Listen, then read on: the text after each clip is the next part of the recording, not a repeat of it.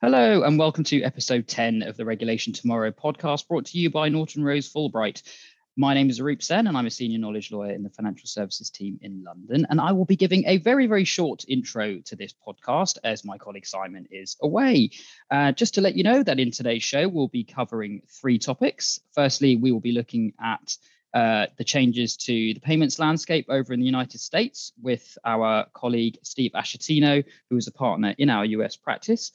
We will then move to a discussion of the FCA's business plan with John Coley, who heads up the risk consultancy practice in EMEA for Norton Rose. And finally, we will close with a discussion about changes and developments to this counter-terrorist finance and AML regime in the UK with Lisa Lee Lewis. So without further ado, I will hand over to Simon and Steve for a discussion on the payments landscape in the United States.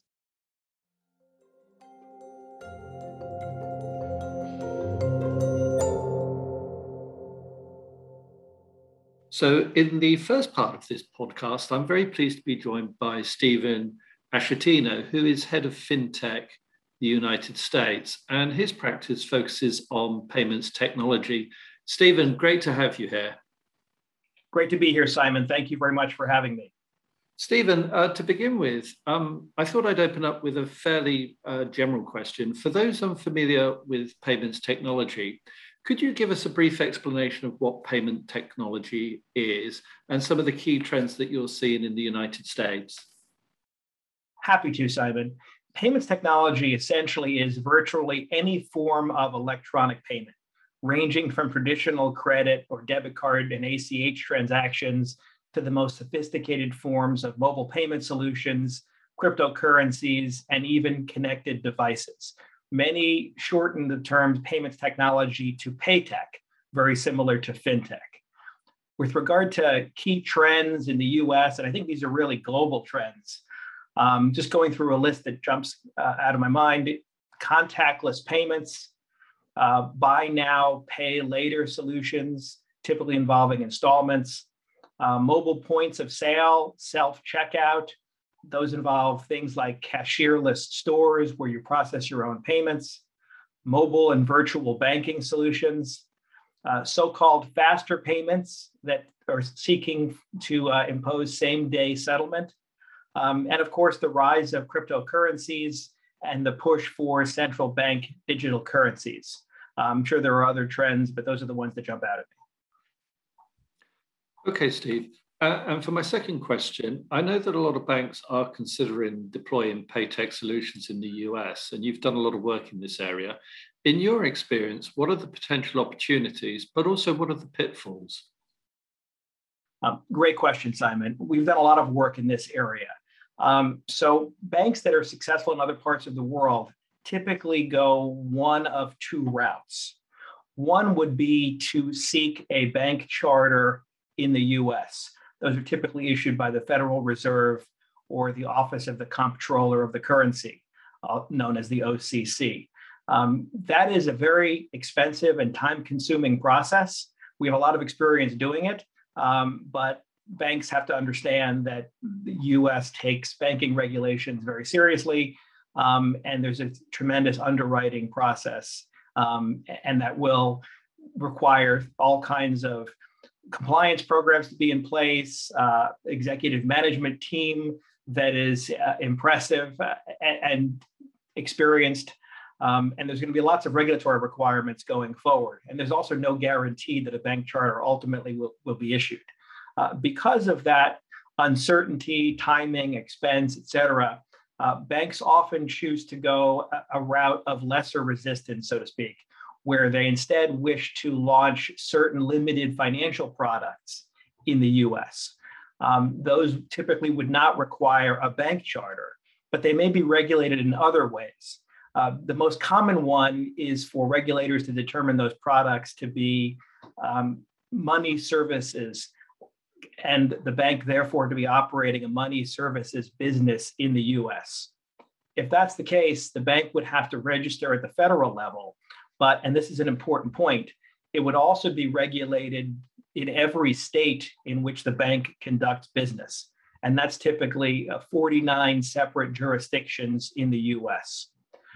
So when we work with banks looking to come into the US, job one is typically to help them to minimize their US regulatory footprint where possible. One of the most common ways to do that is to contract with regulated third parties that can provide certain types of services. And if that isn't possible or isn't desired for whatever reason, we can certainly help banks to obtain all the necessary licenses they would need to operate in the US. Okay, Steve, that's really helpful. I just want to move on to another topic now, and I think it's one of the hottest topics in the payment space, and that is the central bank digital currency. And I'd just like to get from you, what is the current view in the US? And also, do you think that we will see a digital dollar anytime soon? There certainly is a lot of activity across the globe in what's referred to as the CBDC space, if you will, central bank digital currency. The US is absolutely looking at this, and you're seeing a lot of different talking points from regulators, some of which are not entirely consistent. In terms of general themes, I believe the US approach is that it is more important to get it right than to be first. The US recognizes that it is a market leader on the global level in a number of ways. It doesn't want to be left behind, but it doesn't want to do anything that could imperil its current role as a market leader. Also, keep in mind in the US, there are other initiatives that arguably compete with the CBDC efforts. These typically involve so-called faster payments initiatives, and they include the Federal Reserve's FedNow project. Just by way of one example, FedNow is scheduled to come online in 2023. And when it does, any financial institution at one of the Federal Reserve's regional banks will be able to process real-time payments around the clock. That is a very significant difference from what exists today, which typically takes days. So some question the need for a CBDC. But if you ask me, I think there will be a so-called digital dollar. It's just not going to come anytime within the next couple of years, in my opinion. Okay, Steve. And as a final question in this section, and it's got a little bit of a horizon scanning element, do you foresee any broad-based cryptocurrency legislation being passed in the United States anytime soon? Well, I'll take that in two parts. I think there will be cryptocurrency legislation. I'm just not sure about how soon it will be. Very recently, there was a lot of press around an addition to an omnibus infrastructure bill that involved the regulation of cryptocurrencies. It essentially would classify many players in the crypto space as brokers and substantially increase reporting requirements. This caused a tremendous backlash that really was unforeseen in its size, its scale, and gravity.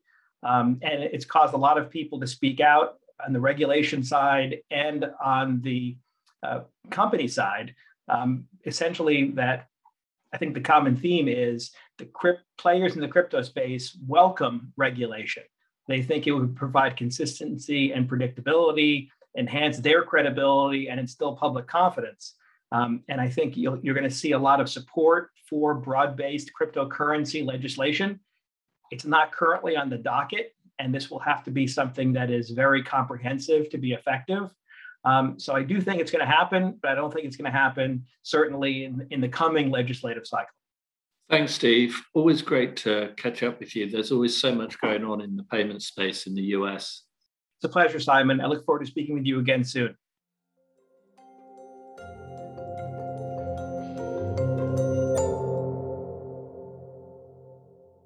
In this part of the podcast, we will be discussing the FCA's business plan for this year and the next. And I'm delighted to be joined by the head of our risk consulting practice in EMEA, John Coley. Hello, John. Hey, Arup. Firstly, thanks for giving me your time. Thanks for joining us today. Now, the business plan was arguably much awaited in many respects, but it's probably not too unfair to say that parts of it were slightly underwhelming. I mean, what were your first reactions when you saw it? Yeah, definitely. I mean, I was actually really looking forward to this iteration. I thought it would be a really good opportunity for the regulator to set clear course of action across the UK as we hopefully continue to emerge from the lockdowns. And also given this year's publication had been pushed back. Now, I guess whilst at a headline level, the FCA promises a more innovative, assertive and adaptive approach, I did find it very generalised in a few different areas. And I think a bit of a barometer around this, Arap, is the amount of usage of the word continue, and also that a number of the outcomes are, or at least appear to be, quite high level and unspecific. Yeah, no, I think that's certainly the impression I got as well. It very much feels like almost the sequel, if you like, to a plan that to previous plans in many ways. And as you said, there many of the issues have been continued on. I mean, if we look at the plan on a sort of structural basis, what sort of things does it contain, and how is it laid out? Overall, it's split into 4 key sections. So there's the FCA's role, consumer priorities, wholesale markets priorities, and then priorities across all markets. Taking consumer first, the priorities there are enabling effective consumer investment decisions, ensuring consumer credit markets work well, making payments safe and accessible, and then also delivering fair value in the digital age. Mm-hmm. Now, with the exception of one further new priority around the consumer duty, all of the others I mentioned are otherwise actually all the same as from last year. The wholesale priorities are reviewing the rules in primary and secondary markets, completing LIBOR transition, tackling market abuse and financial crime, improving asset management and non-bank finance, ensuring people can choose appropriate pensions, and then lastly, raising standards in the appointed representatives regime. There's quite a lot there, but they're also, it's quite a diverse bunch of quite different things, to be honest. And then lastly, the overall priorities are fraud, D&I, ESG, international, financial resilience and resolution, and then lastly, operational resilience. I think D&I and ESG, speaking personally, are call out ones for me in that section. Yeah, no, I'd certainly agree with that. ESG does seem to be hugely in the crosshairs for many a regulator and firm. Now, notwithstanding the fact that obviously you've mentioned there that there's many aspects of this that seem quite general in nature. There's a lot which seems like we've seen it before. But if you are a regulated firm and you are conducting business in the UK and you'll be interested in this, what sort of things would you be looking out for if you're one of those guys? Yeah, it's a good question. I mean, although there are various well-trodden paths, in the detail, there's actually some interesting new developments. In terms of particular ones, I'd probably call out 4 areas. So firstly, change and innovation. There's an important quote from Nikhil, I think, that data is now the lifeblood of a modern regulator. And also that over the next 5 years, the FCA will become a data regulator as much as a financial one. Mm-hmm. Whilst the FCA will be launching a new £150 million data strategy, to be honest, the plan doesn't actually yet provide a lot more insight into how that will look, other than data and regulatory returns will be streamlined through digital reporting, and there'll be better coordination between the regulators in the UK. Mm-hmm. Which brings me on to the second point, regulatory intervention. So the plan continues various existing themes, as we've discussed, but it also signals a potential tightening of the FCA's risk appetite. So it refers to a more robust gateway, including that if necessary, the FCA will turn down more applications for authorization. So businesses will need to have even stronger business models. And the plan also notes that the FCA itself expects to intervene in real time more often to prevent harm. And this could signal more remediation and enforcement activity in the future. The third area is consumers. So Nikhil actually notes that almost 4 million more people are now financially vulnerable following the pandemic. And the FCA, interestingly and importantly, is very aware that more is being done online as a result of it. So there's a growing number of 18 to 30-year-olds accessing digital financial services. and they may have lower levels of capital and financial capability, and also be heavily influenced by social media. So these are areas where the FCA should really focus on with its new consumer duty in order to prevent harm. The plan also talks about a digital market strategy, which will include investigation into sludge practices that make it hard for customers to cancel a product or service online. And in respect to financial promotions, the FCA plans to put into place new procedures to fast track its response to breaches, with more proactive monitoring of firms that repeatedly breach its rules. And then in the accompanying webinar to the plan itself, one last consumer-related point that caught my eye was Nikhil referred to the UK regime for defining investors as sophisticated as being very liberal, in quotes. And so this might be an area that, to keep an eye on, at least, that might be examined further in the future. The last area out really is wholesale. Now, there's a range of different priorities here, as I mentioned. Two particular ones, I think, to just mention in passing, are ESG and asset management. So for ESG, obviously a massively important and growing area.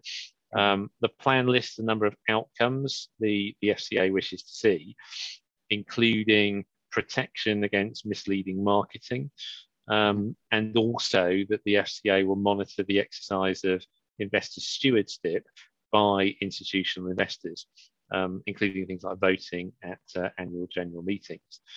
And then in asset management, the FCA stated it will increase supervision of the ESG attributes of asset managers and will follow up on its review of authorised fund managers in the next year or two.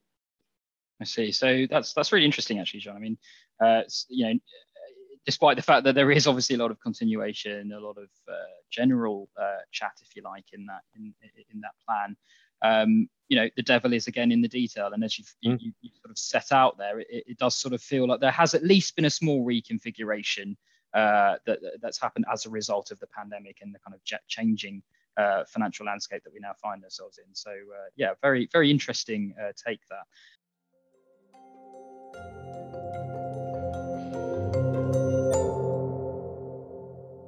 My name is Simon Lovegrove, Global Director of Financial Services Knowledge, and today I'm joined by Lisa Lee-Lewis, Head of Risk Consulting, EMEA Advisory.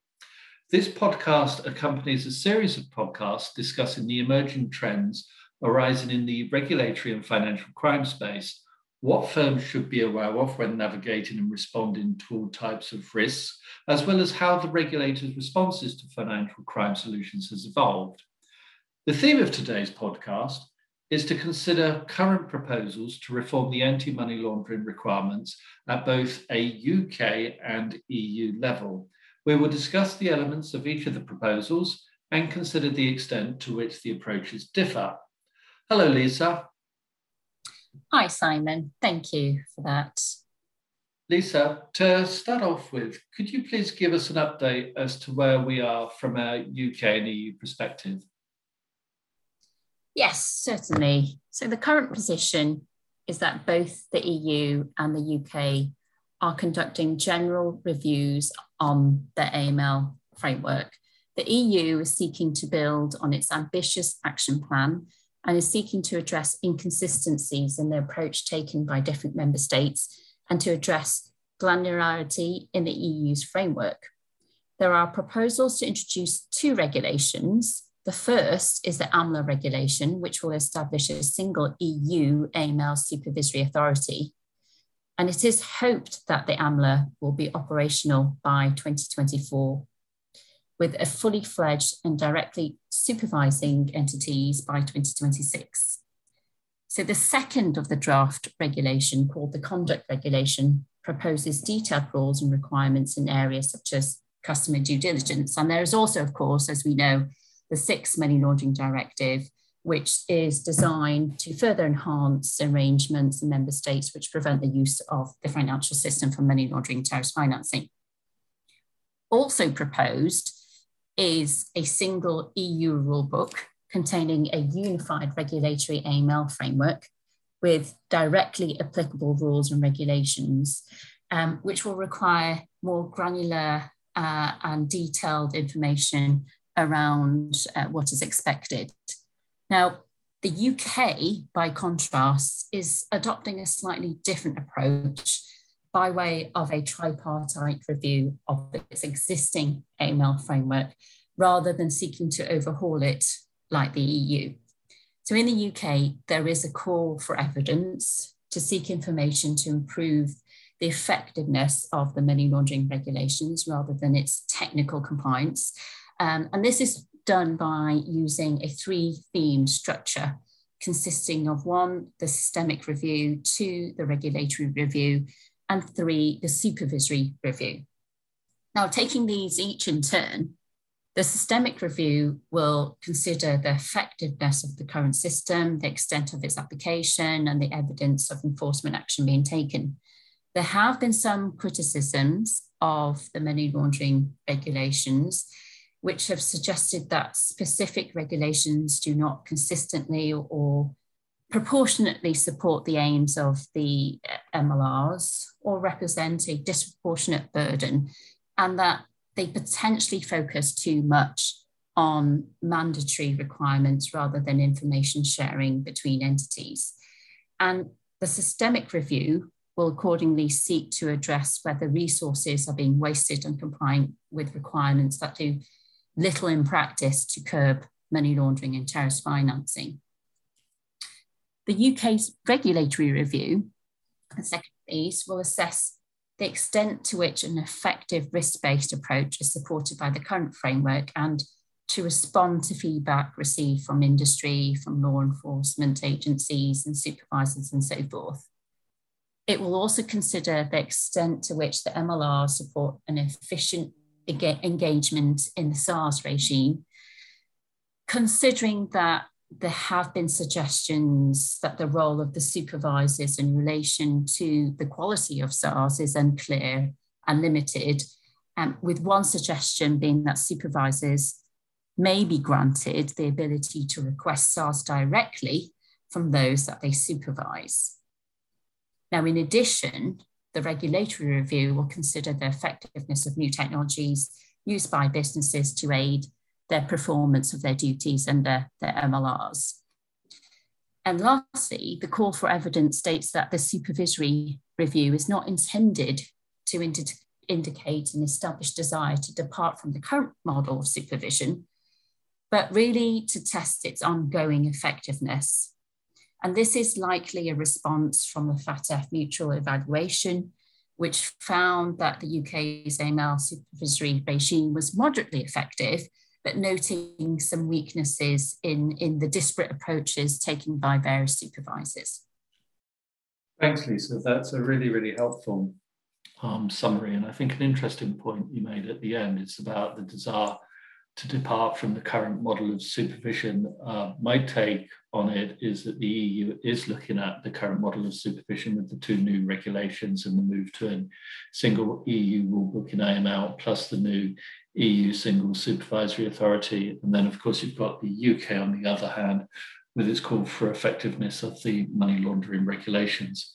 There's a lot to take in there, Lisa. So my next question is, what is the market saying about all of these proposals?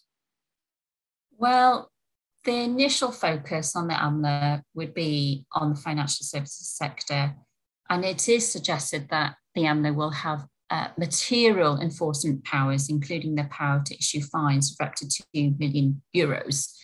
This is somewhat controversial. It may not be well received by member states who each have their own sanctions regimes. And there is a growing concern around how AMLA will avoid overlaps and duplications with member state regulators and other supervisory bodies.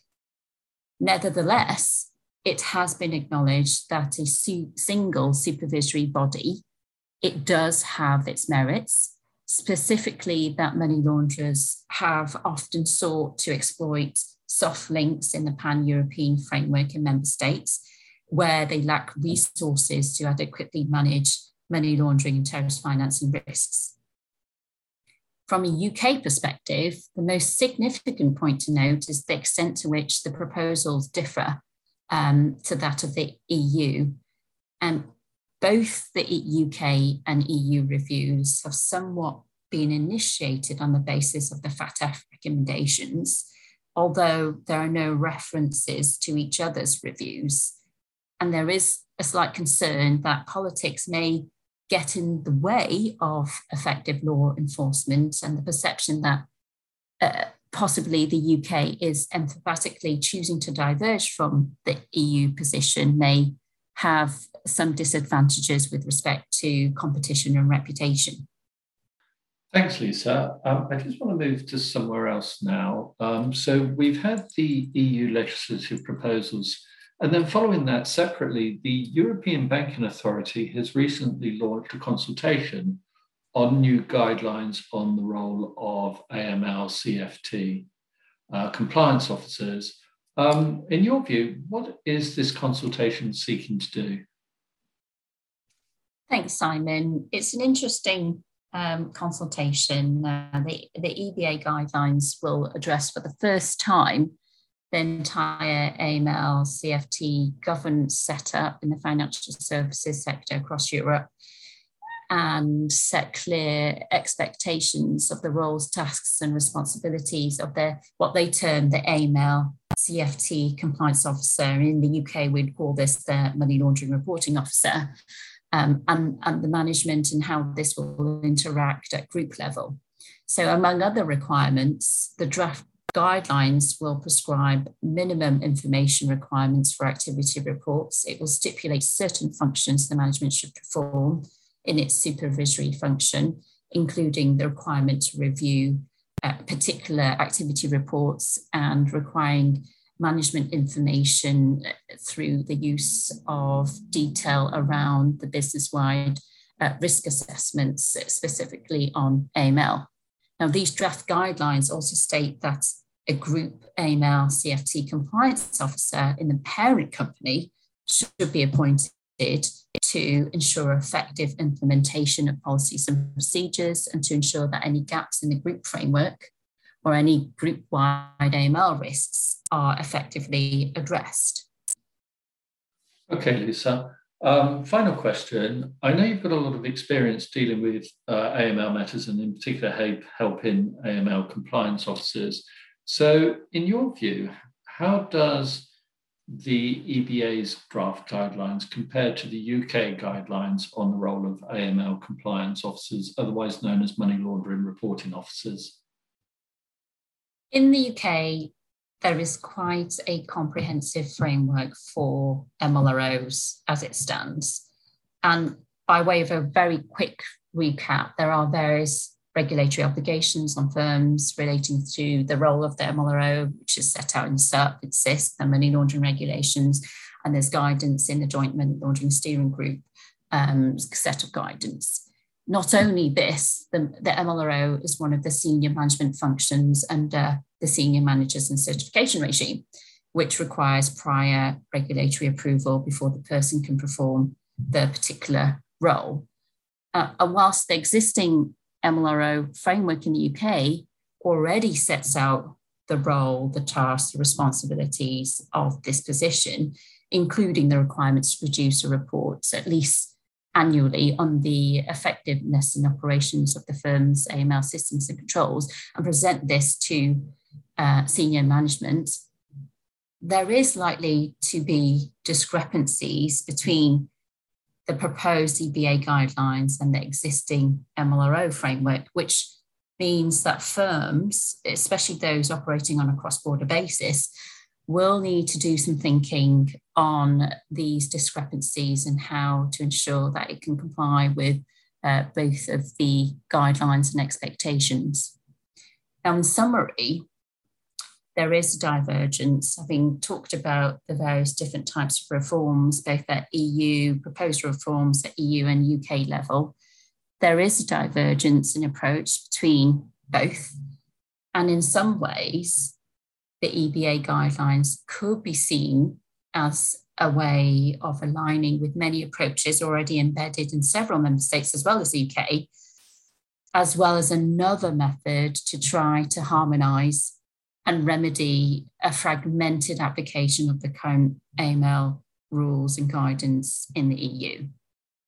So what I would say to firms is that it would be prudent to keep a close eye, not only on the potential enhancements and the call for evidence review in the UK, but also on the developments of the EU, the potential EU single rule book on AMLA, the MLO governance guidelines, as well as how support and cooperation between FIU's financial intelligence units will be enhanced on a cross-border basis.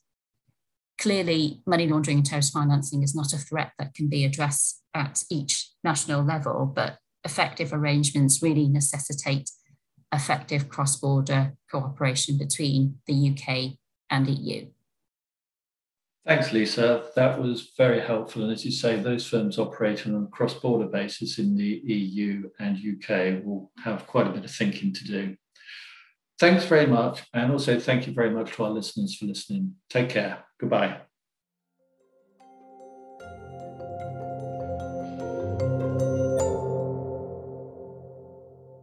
Just a quick word from me to say thank you to all of our speakers and thank you to you for tuning in. Do stay tuned to regulationtomorrow.com for daily updates on financial services regulatory news. And do subscribe to the podcast on your preferred platform. We've got a lot of mini-series coming out at the moment, including one on divergence issues or areas of divergence between the EU and the UK, and also a mini-series on carbon trading. So do look out for that. We hope to catch you again soon. Take care.